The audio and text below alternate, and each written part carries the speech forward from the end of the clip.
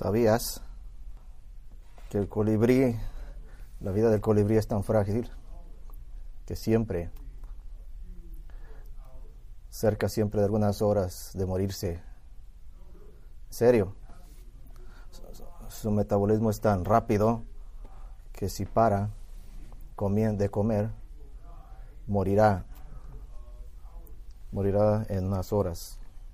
Tiene que invernarse y dormir mientras inverna. ¿Sabía que su ansiedad puede matarlo? Si usted se apura por mucho tiempo, la ansiedad mata a gente. Así es que, pero esta mañana, nuestro maestro, nuestro salvador, nuestro pastor tiene más que enseñarnos sobre ansiedad que este pájaro nos puede enseñar. Esto es lo que quiero que haga esta mañana, que ajuste por un momento, ponga a un lado toda esa ansiedad, esa preocupación, ese temor, ese bill que no puede pagar, ese teléfono, eso de no sabe qué decidir en cosas. Ponga esa lista a un lado, toda esa organización, esa taza de café, esa bebida energética, todo no le va a ayudar. Haga a un lado ese pensamiento de ese hijo, hija, o ese pariente que se está caminando fuera de la fe, se aleja de la fe, o que no tiene nada que ver con la fe.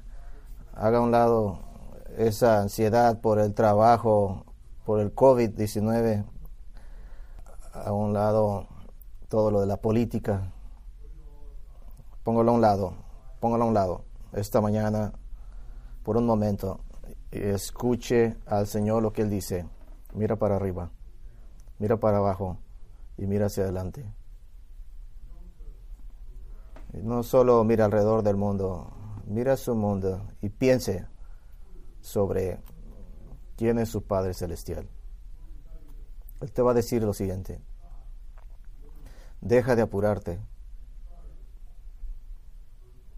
y empieza a mirar las aves. Deja de apurarte y vete a cortar flores, cosas contentas, cosas que te hacen felices. Vamos a poner nuestras mentes correctamente en lo que el Señor tiene que decir en nuestro pasaje de Mateo 6, versículo 25. Mateo 6, 25. Vamos a leer la palabra del Señor para discípulos ansiosos esta mañana. Mateo 6, versículo 25. Por lo cual les digo, no se preocupen por su vida, qué comerán o qué beberán, ni por su cuerpo, qué vestirán. He aquí, ¿no es el alma más importante que la comida y el cuerpo más importante que la ropa? Versículo 26. Observen a las aves del cielo, que no siembran, ni cosechan, ni almacenan en graneros, y su Padre que está en el cielo las alimenta. ¿Qué no son acaso ustedes más importantes que ellas? ¿Y quién podrá de ustedes preocuparse a añadir un codo a su estatura? Y por la ropa, ¿por qué están preocupados? Observen cómo crecen los lirios del campo, no trabajan ni tejen. Pero yo les digo que ni Salomón, con toda su magnificencia, se vistió como uno de estos. Porque si así viste Dios la hierba del campo, que hoy existe y mañana es arrojada a un horno, ¿no hará mucho más por ustedes, oh hombres de poca fe? Así que no estén preocupados, ni digan, ¿qué comeremos? ¿O qué beberemos? ¿O con qué nos vestiremos? Porque todas estas cosas busca la gente del mundo. Pero su Padre que está en el cielo sabe que ustedes también tienen necesidad de todas estas cosas. Pero busquen, pues, primero el reino de Dios y su justicia, y todas estas cosas les serán añadidas. Vamos a orar. Señor, así como escuchamos tu palabra, necesitamos tu ayuda. Necesitamos tu ayuda para que nos expongas por las ansiedades de este mundo. Revela a nosotros la gloria de tu cariño, y perfecciónanos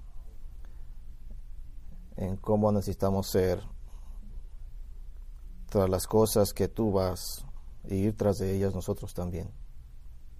Amén. La primera cosa que Jesús tiene que enseñar a la gente que tiene preocupaciones: deja de preocuparte, vete a ver las aves. Así es que hoy cuando vaya a la casa, quiero que vaya a ver las aves. Mire las aves.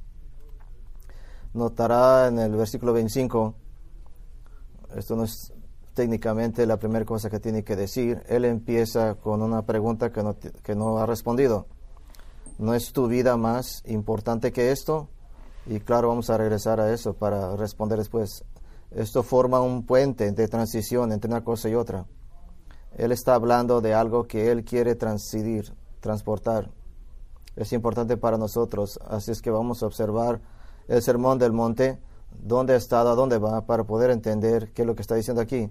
El Sermón del Monte, aquellos que están familiares en el Evangelio de Mateo, es uno de los sermones más conocidos.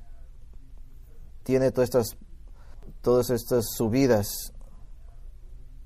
Yo describo este sermón como subir a la montaña. Vas subiendo, vas escalando, te van subiendo a una elevación para que no mueras. Tienen descansos para que no te vayas a desmayar. Y luego tenemos Ascender, capítulo 5. Aquí Jesús está enseñando a sus discípulos en el sermón sobre discipulado cómo relaciona todo esto con Dios. Y luego tenemos el centro del sermón. Aquí Jesús les enseña a sus discípulos cómo deben de relacionarse con buenas obras. Y luego tenemos la bajada, la descendencia. Este es el descender. Él enseña a sus discípulos cómo deben de relacionarse con las cosas de este mundo y los problemas de este mundo, las ansiedades de este mundo, las preocupaciones. Así es que solo para su interés hay un subida de subidas, y es la oración del Señor. Es lo más alto del discipulado. Si no está orando, no va a tener éxito como discípulo. ¿A dónde vamos? Vamos bajando.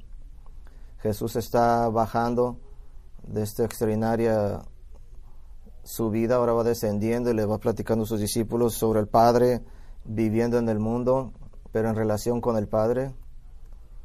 Así es que está asegurándose de que entiendan que no se preocupen por cosas como dinero. Versículo 19 nos dice que no acumulen tesoros en la tierra, donde la polilla y se corrompen, y donde los ladrones oran y roban, sino que acumulen tesoros en el cielo. Así es que nadie puede servir a dos maestros. Así es que va a estar devoto a uno y a otro no. No puede servir a Dios y al dinero. Así es que Jesús está transcendiendo de esta conversación, viviendo en el mundo y tener ansiedades, preocupaciones, especialmente dinero. Y lo que está haciendo dinero es está anticipando una pregunta en la mente de los discípulos. Y está anticipando la pregunta en tu corazón, en tu mente. Estás preguntando tal vez, ¿y si no me importan esas cosas? ¿Quién entonces va a preocuparse de esas cosas? Si yo no hago algo al respecto, ¿quién lo va a hacer? Así es que Jesús dice, no estés ansioso por tu vida. Versículo 25. Preocupación. Defino la preocupación. Una preocupación pecaminosa es algo con las cosas de este mundo, como ropa, comida y otras cosas. Es sobre preocuparse de cosas sin considerar que Padre esté en la ecuación. Así es que todas estas cosas que tú necesitas, el Padre sabe lo que tú ocupas, pero no puedes sacar a Dios de la ecuación. Así es que deja de estarte apurando.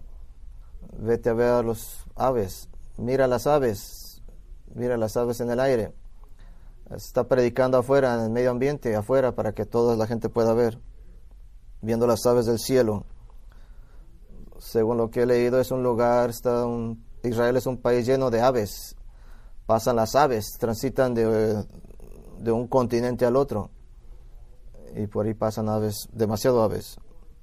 Hay más especies de árboles que viven en Israel, como 350 especies.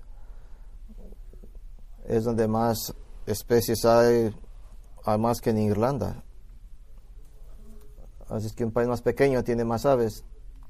Así es que estas aves a las que Jesús apunta no son pavos reales, son simplemente árboles del aire que vuelan en el aire. Son pájaros salvajes, diferente tipo de pájaros insignificantes. Así es que eras un hombre pobre y no podías traer un borrego para sacrificio. Así es que los pájaros eran insignificantes. Era lo que se usaba para el sacrificio, para el hombre pobre. ¿Qué es lo que quiere que aprendamos de los pájaros, de las aves?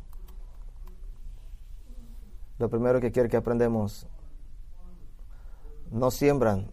Él quiere que mire que los pájaros, las aves, no siembran, no guardan las cosas, no las almacenan, no están coleccionándolas.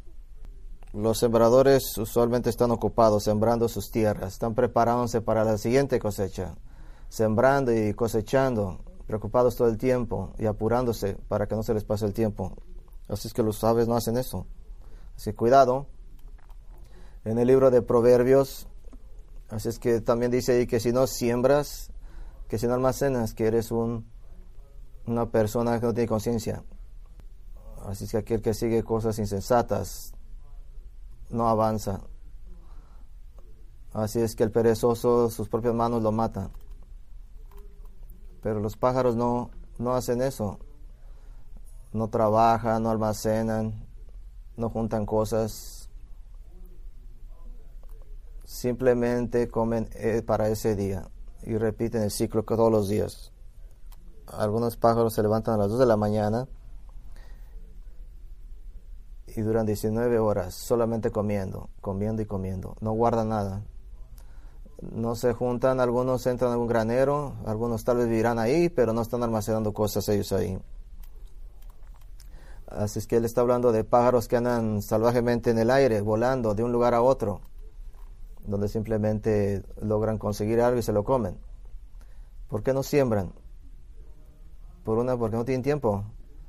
Están muy ocupados comiendo. Los pájaros comen mucho.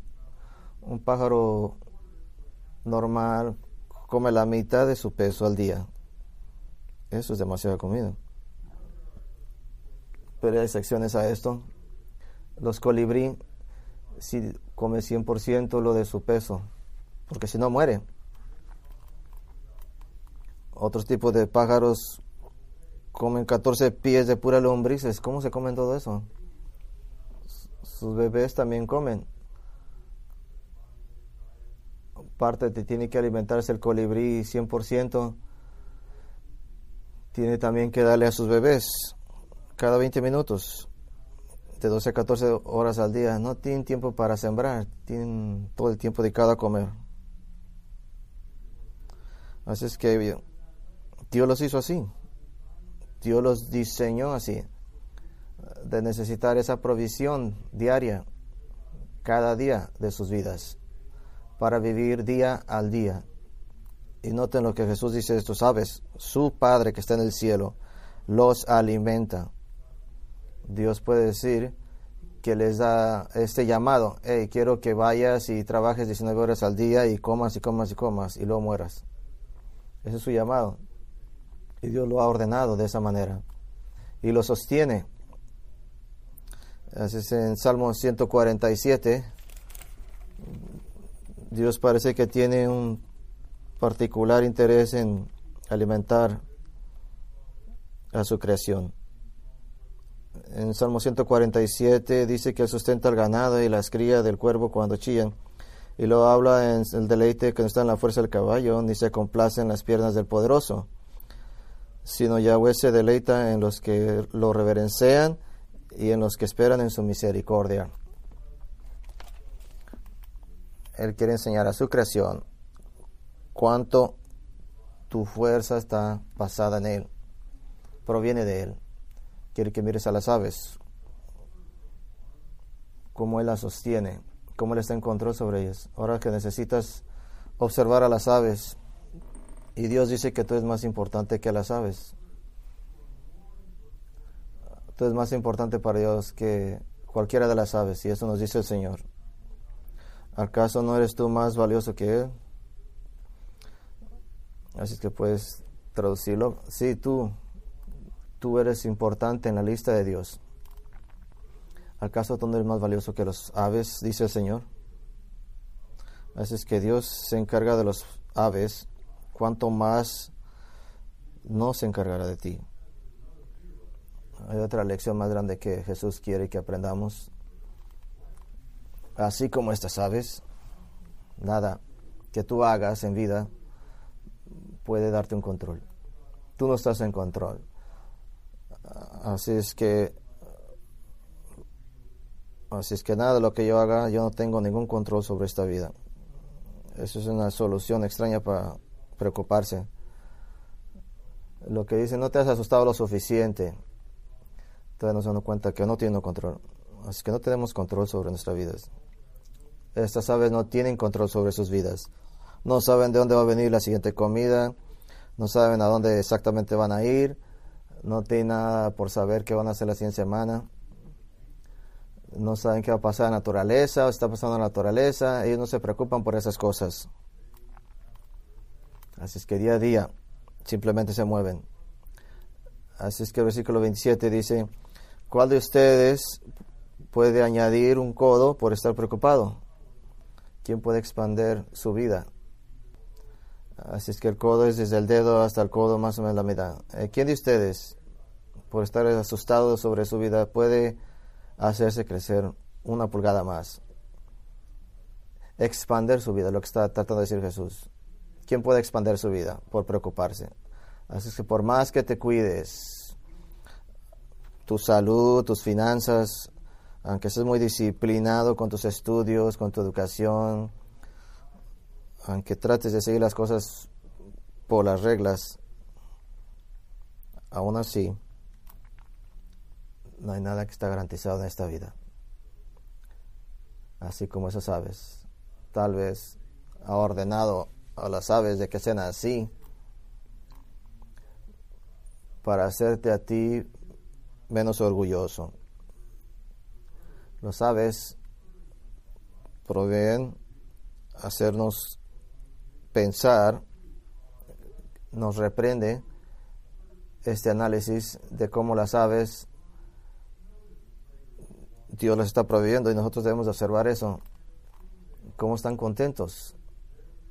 Están ahí en tu yarda sin ninguna seguridad.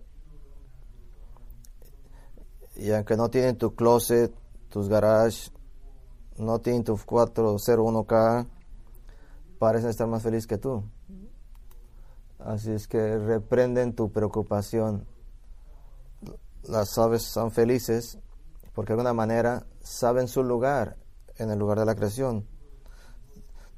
Trabajan diario buscando su comida, pero así es como los alimenta a Dios. Trabajan ardientemente porque así Dios los creó. Así es que viene una frase. Martin Lutero dice: Dios provee a las aves, pero no se las pone en la boca. Reprende nuestra forma de vivir. Podemos poner palabras. En una ave diría: si muero, muero. Simplemente acepto y recibo lo que Dios me di y no voy a apurarme por las cosas que no controle. Esas cosas solamente le preocupan a Dios. Dios se encarga de eso. Solo Dios controla las cosas. No malinterpretes esto. No es para que te vayas de perezoso o que no trabajes, sino que trabajes diligentemente, sabiendo que Él te va a proveer, confiando que Él te va a proveer. Así es que la segunda instrucción que Jesús nos da: no sean tan ansiosos, discípulos, no se preocupen. Vayan a cortar flores. Así es que vayan y a algún jardín si pueden y corten flores. Eso es lo que Jesús nos dice que hagamos en el versículo 28. Observen cómo crecen los lirios del campo. Habla de los lirios. Hay demasiadas flores, pero En Israel está lleno de lirios. Hay muchas flores en las que crecen en Israel. Podría ser cualquier tipo de lirios. Así es que hay una lista interminable de flores. Puede referirse a cualquiera de esas. Y son flores del campo. Son flores salvajes. No son las flores que traes y tú plantas y le echas fertilizante y todas esas cosas. No. Estas son flores que crecen en el campo. No importa cuánto trates de cortarlas y de arrancarlas, desaparecerlas, siguen saliendo. ¿Qué vemos aquí? Jesús quiere que veamos cómo estas flores crecen. Versículo 28. Cómo ellas crecen. Si las aves, se puede notar cómo trabajan. Las flores se puede describir por su esplendor, su insignificante esplendor. Así que Jesús quiere que aprendamos algunas cosas sobre las flores. Pasan, no hacen nada, no dan vueltas, simplemente crecen, no tienen control, están dependiendo de todas las circunstancias alrededor, y no como los pájaros. Ellos están completamente, esas flores, sin ningún control de sus circunstancias. Y de alguna manera las aves muestran cómo trabajan por fe, pero las flores crecen silenciosamente y están contentas con el propósito de Dios en sus vidas. Tal vez nunca las mire nadie, piénselo. Una flor puede vivir toda su vida sin ser disfrutada por ningún ojo humano, pero Dios le ha ordenado que crezca porque le place a Él, y están contentas en su esplendor. Otra experiencia que puedes aprender de las flores, aún tú en tu mejor día, por ejemplo, tal vez sería hoy, un día que no tengas estrés, nunca puedes ganarle a la flor. Nunca vas a ser más tranquilo que la flor. Versículo 29 dice que aun Salomón con toda su magnificencia se vistió como uno de estos.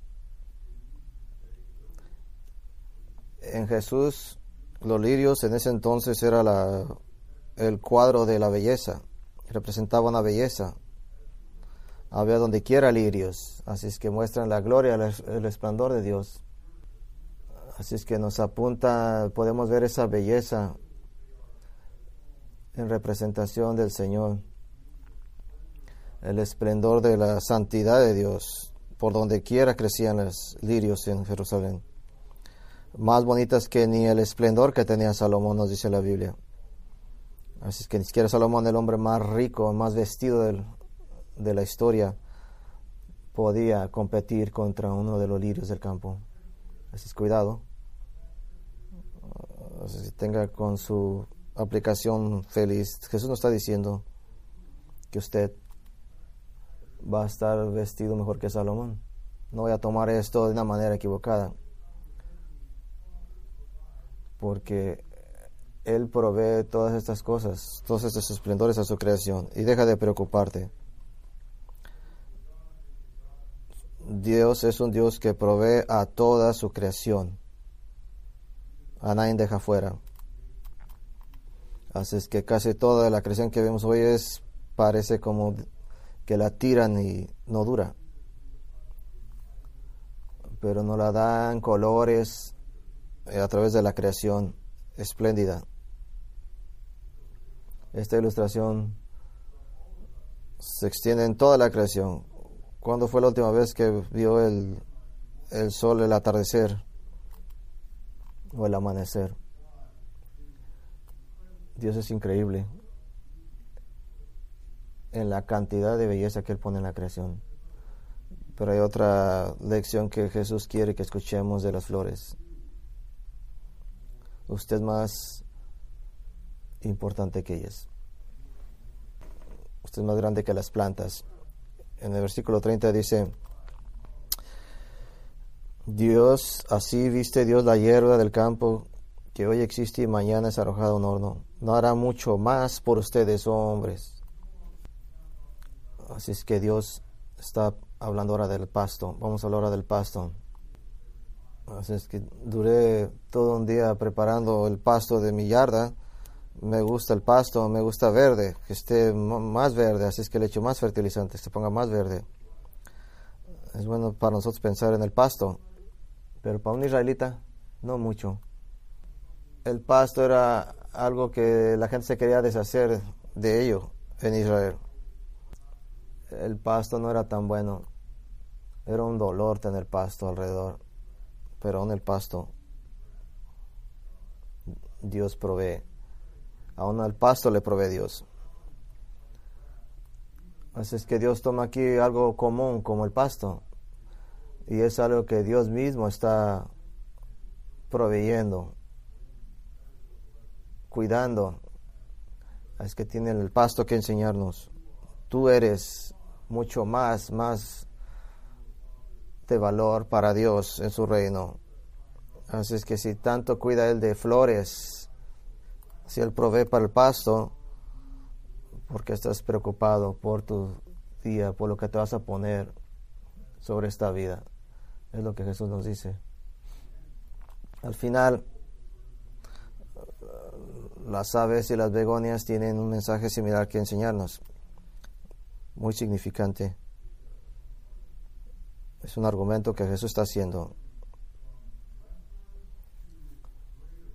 diciendo de lo más pequeño a lo más grande, mostrando que si cuida todas las cosas que son pequeñas, ¿cómo no a cuidar de las cosas más grandes, que es su creación de humanos? Así es que a veces, cuando miro a veces un arco amarillo de McDonald's, para mí se pone mi cara contenta. Pero ahora, si a usted le gusta McDonald's, Big Macs, usted va a amar algo más, que es In-N-Out, de pequeño a grande. Si a usted le gusta el lago Buenavista, si a usted le gusta ir en su barco ahí y nadar, tengo un lago en Minnesota que va a gustarle más estos lagos. Ahí no encuentras cuerpos muertos. Si a usted le gusta como su doctor médico le cuida, como paciente, te le va a gustar más si ese doctor es su padre o su madre. Espera que vea esto. Mira su Biblia. Usted es más de valor. Cuanto más no lo cubrirá usted, no le proveerá a usted. Si usted mira cómo Dios provee a la creación, escucha, hoy Dios como Padre Celestial está más cerca, más invirtiendo, más cercano en usted que en cualquier ave o cualquier flor. Así es que usted, del que usted está hablando Jesús, es un discípulo, el cristiano. No está hablando de todo el mundo, o aquellos que pueden llamar a Dios como su Padre Celestial, solamente aquellos que tienen acceso a Dios, que conocen y que les interesa. Ustedes son esos que han sido escogidos por el Padre, comprados por el Hijo, han sido sellados y sido nacidos nuevos por el Espíritu. Esos son a los que Dios se preocupa más, invierte más, se enfoca más. Ustedes, todas las personas, su misión aquí en la tierra, Él provee más a aquellos, sus hijos, que flores, que aves, y eso nos ayuda de aliento. Él nos está diciendo que no nos confundamos de lo que Jesús dice. Una de las promesas que Jesús nos hace, no dice, hey, te vas a glotonear, pero sí dice, tendrás lo suficiente aquí en la tierra. Jesús no dice, vas a andar en carnavales vestido de oro. No dice eso. Tu ropa será suficiente para ti. Jesús no está diciendo que vas a tener todo lo que tú quieres en esta vida. Eso no es lo que está diciendo Jesús. Él dice que te puedes gozar y estar satisfecho en cualquier tipo de vida en la que Él te ponga, cualquier vida que Él te dé, porque Él está contigo. Esto es en perspectiva, estamos haciendo perspectiva. Pero esto hasta ahorita no es la final solución o antídoto para tu preocupación. Él ni siquiera te ha dicho la buena parte. Así es que no es suficiente nomás ir a ver las aves o cortar flores. Necesitas algo adicional, algo que se prescriba para que te sientas mejor. Deja de apurarte para ir a ver las aves, cortando las flores. Pero tú necesitas hacer algo si quieres controlar tus preocupaciones de la manera que Jesús quiere que las controles. Deja de preocuparte, dice Jesús. Ve y sigue la gran comisión. Esta es la solución para tus preocupaciones. Busca su reino. Versículo 31. Así que hace una conclusión de todo lo que hemos dicho, que usted es más valioso que aves y plantas. Después está seguro de que va a proveer sus necesidades. Déjeme repetir que esa definición de preocupación es la preocupación por las cosas de este mundo sin considerar a su Padre Celestial en el proceso.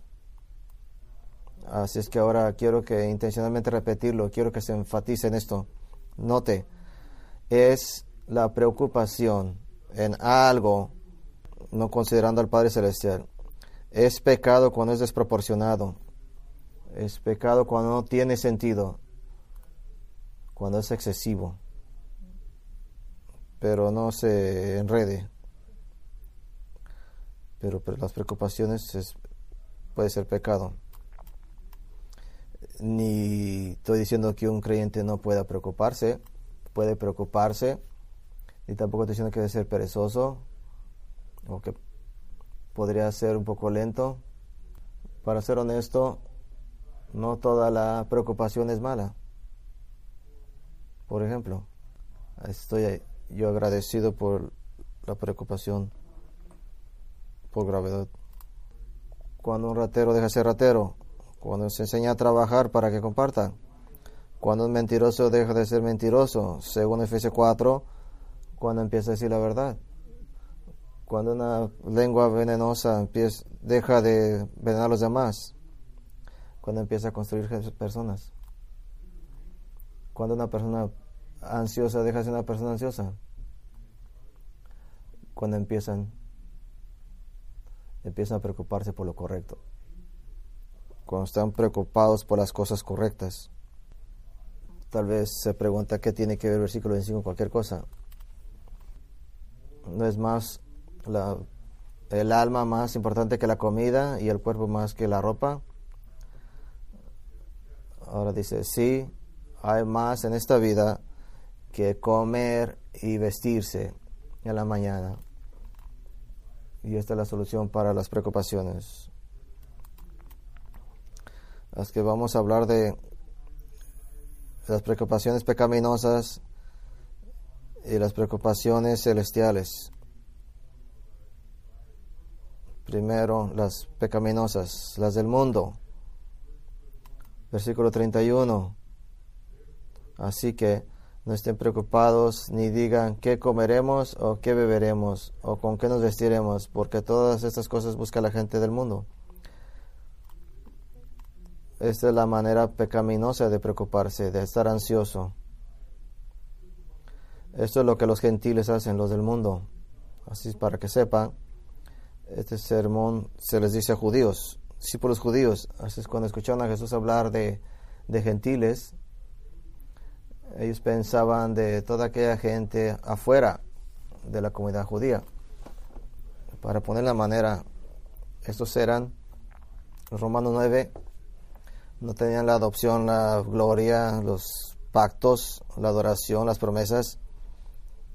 No tenían la promesa del Mesías. Eran los incircuncidados, separados de Cristo, lejos de la gloria de Dios, sin ninguna esperanza y sin Dios en el mundo. Esos son los que son los gentiles. Están fuera de la comunidad de la fe, fuera de Israel. No tienen nada de conexión con la única verdad, con el único verdadero Dios. No tenían a Dios, no conocían a Dios, vivían en ignorancia, vivían en la oscuridad espiritual. Este era el Dios de la promesa.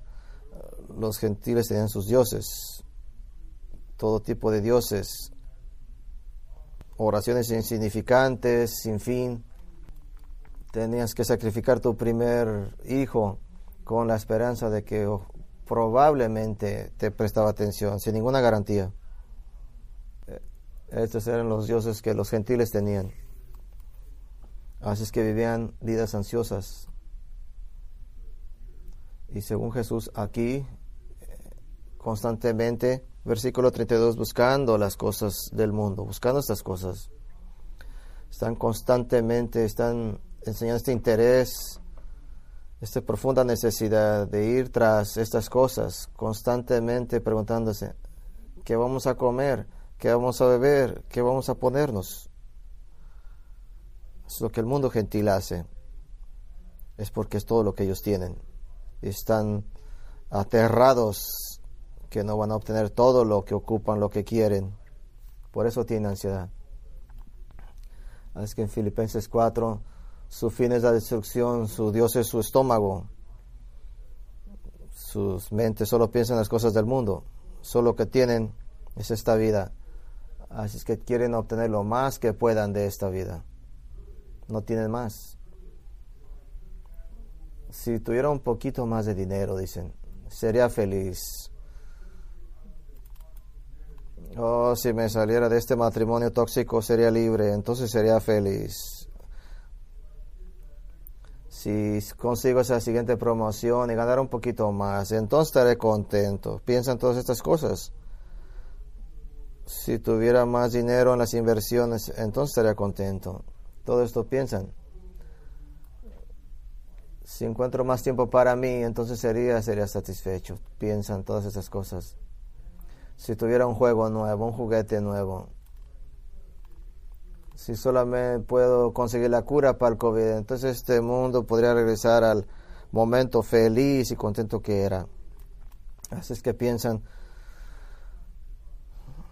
si pudiéramos conseguir más justicia en la Casa Blanca, entonces la vida sería buena en nuestro país y estaríamos a salvo. Así es que piensan que si acabaran con el hambre de sufrimiento en el mundo, entonces estarían felices.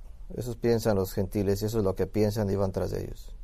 No todos ellos son malos, pero aquellos que no conocen a Dios, no hay esperanza en todos esos deseos. Y van buscando esas cosas. Pero como Salomón te puede decir en el libro de Eclesiastés, ¿sabes qué? Hay mucho placer en este mundo. Mucho placer en este mundo.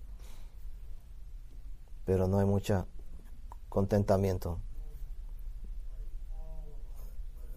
No hay satisfacción a pesar de todo el placer que buscamos en este mundo y obtenemos. No podemos obtener nada que dure, sea duradero.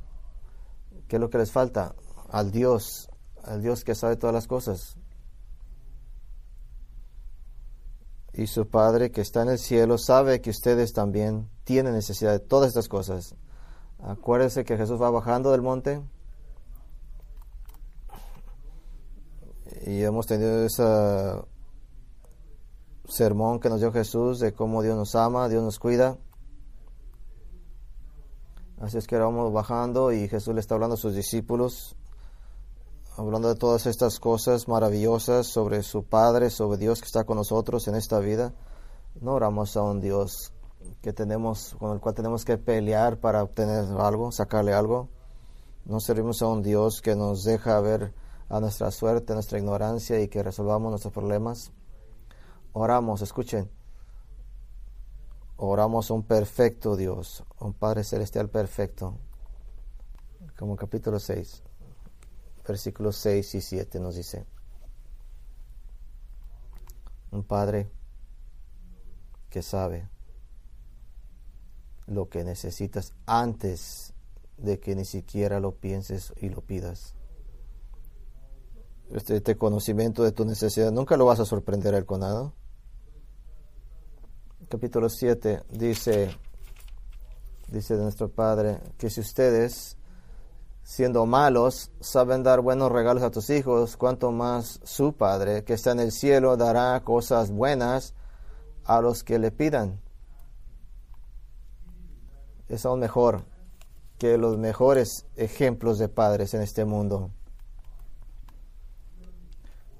Él no te echa a perder, no te convierte en un inútil. Él sabe todo lo que necesitas antes de que se lo pidas. Y no se está reteniendo nada, no se guarda nada para que hasta que no lo impresionemos. Él no está, tenemos sentido de que Él está esperando. Él sabe lo que necesitamos y Él nos quiere dar lo que necesitamos. Está esperando que pidas porque Él sabe lo que ocupas para mostrarnos cuánto lo necesitamos a Él. Omnisciente, tiene todo el poder, todopoderoso, y Él hace todo lo bueno con su poder. No hay ninguna oración que no conteste, no hay ninguna necesidad que no supla. Tiene misericordia en toda situación. No necesitamos tener este tipo de preocupaciones pecaminosas, estas preocupaciones del mundo. Podemos vivir como las aves, como las flores, sabiendo que Dios proveerá para nosotros y en abundancia. Dios se deleita en nosotros como humanos dependientes de Él. Pero aún así, conocer a Dios es nuestra solución para las preocupaciones. Pero sí necesitamos una preocupación correcta. Es que Dios es un Padre bueno, pero también es un Padre con propósito. Él va detrás de algo más.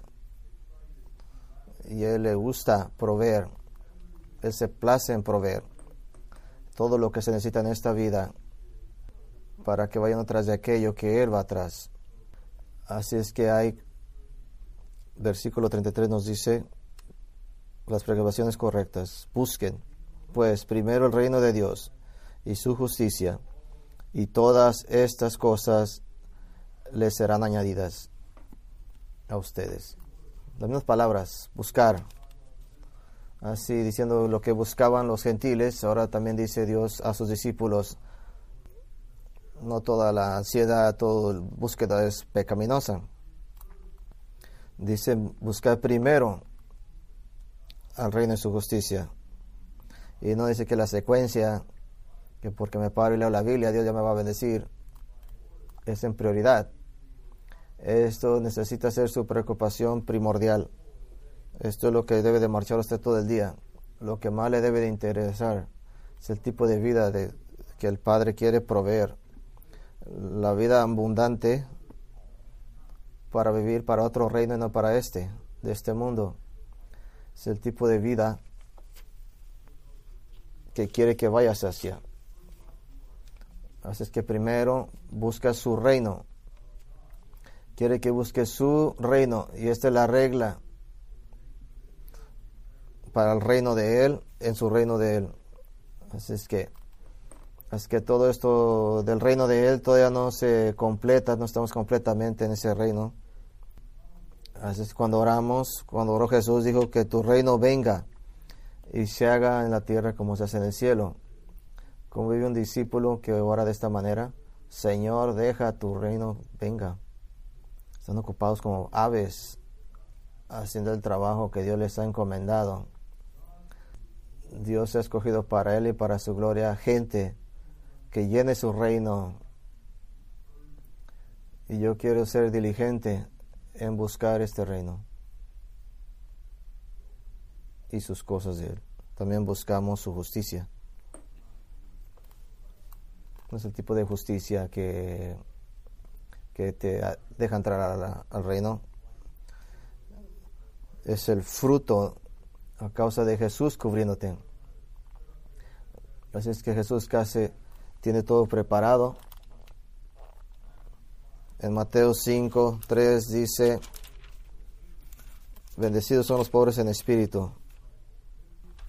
Aquellas personas que saben que no tienen nada en sí mismos que ofrecerle a Dios. Este no es alguien que viene a Dios y mira, toda esta justicia que yo tengo, sino mira, Señor, mira todo lo que tengo, no tengo nada y necesito a ti. Y todo se le acredita al Señor simplemente por fe. Así es que no tengo mi propia justicia, sino a través de fe, a través de Jesucristo, dependiente de Dios, dependiente de la fe de Dios. Y ha recibido esto a través del Señor. Se le ha otorgado por misericordia de parte de Dios. Es una persona, alguien que tiene sed, hambre de justicia, alguien que se mete en problemas a causa de la justicia divina. Gente que tiene frutos, que se le miran sus frutos, es el discípulo que ha sido justificado por fe. Esta justicia, diría yo, es las buenas obras que fluyen de la justificación. Estas son los hombres que provienen del entrenamiento en la escuela de Cristo, aquí en la tierra. Es el tiempo de justicia, de la vida en obediencia que hemos llamado a vivir como discípulos y que debemos estar buscando en la Gran Comisión. Básicamente, lo que Jesús dice, busca la Gran Comisión. Mateo 28, 19. Vaya y hagan discípulos de todas las naciones, bautizándolos en el nombre del Padre, del Hijo y del Espíritu Santo, enseñándoles que observen todas estas cosas que les he encomendado, y estaré con ustedes hasta el fin del mundo. Entrenar, discipular, predicar el Evangelio, construir la congregación, entrenar discípulos. Esto es lo que debemos de buscar. Esta debe ser nuestra prioridad, nuestro afecto más grande. Y tenemos aseguranza de nuestro Padre Celestial, así como es omnisciente, que estamos viendo al máximo seguir la voluntad de Dios, su propósito aquí en la tierra, y vamos a tener más que suficiente proveído para nosotros. Su misión es más importante que la misión de los aves. Tu misión es más importante que las flores. Tu misión es buscar al reino y sus propósitos de Dios aquí en la tierra. Déjele pregunto unas preguntas, solo algunas sobre esto. ¿Tienes las prioridades de los discipulados? ¿Estas son tu prioridad? ¿Están en la lista primero, buscando la Gran Comisión? Es sobre decirle a la gente sobre Jesús, hacer discípulos para que hagan otros discípulos, estar aquí en la congregación y hacer esta congregación, y alrededor de mi vida todo está basado en lo que hago para la congregación. Tengo prioridades para los demás de la congregación. No importa lo que tenga, ¿está usted contento en la vida que Dios le ha dado? ¿Está usted contento? Tal vez no me dio un salario más grande, pero necesito simplemente tengo todo lo que ocupo, porque busco su gran comisión y busco mi felicidad en eso. Tienes el contentamiento de los discípulos, y finalmente tienes la confianza que te dan los discípulos. Tienes la confianza que te dan los discípulos. Puedes decir, yo sobreviviré en esta tierra, en este mundo, por todo el tiempo que quiera Jesús que sobreviva, y voy a estar contento, voy a estar feliz, voy a encontrar gozo. Mientras Dios me tenga aquí, me ha ordenado que esté aquí, le voy a servir y voy a buscar su reino y su justicia. Tal vez no vivas como un rey, pero vas a vivir como la misión del rey, por la misión del rey, porque eso es lo que eres. ¿Qué es lo que tiene un discípulo? Tienen la confianza de que la vida de seguir a Jesús es la mejor vida que cualquier otra vida. Mateo 16, 25 dice, cualquiera salve su vida, la perderá.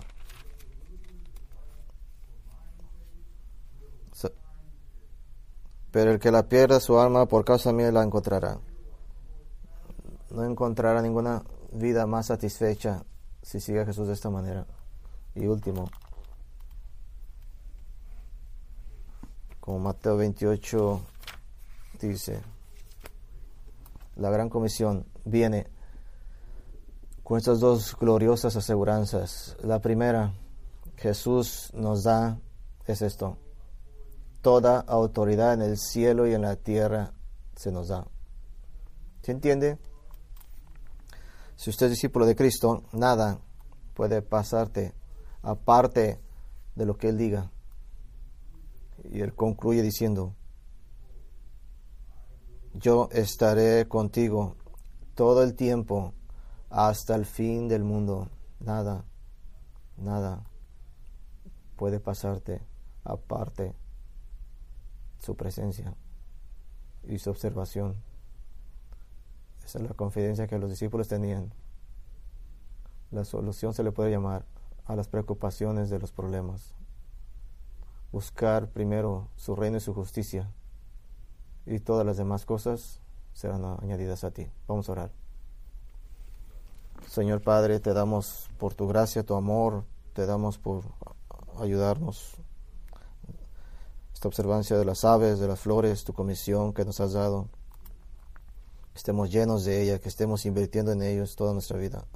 Oramos ahora que seas honrado en el resto del día. Gracias, Señor, por este mensaje. En nombre de Jesús. Amén.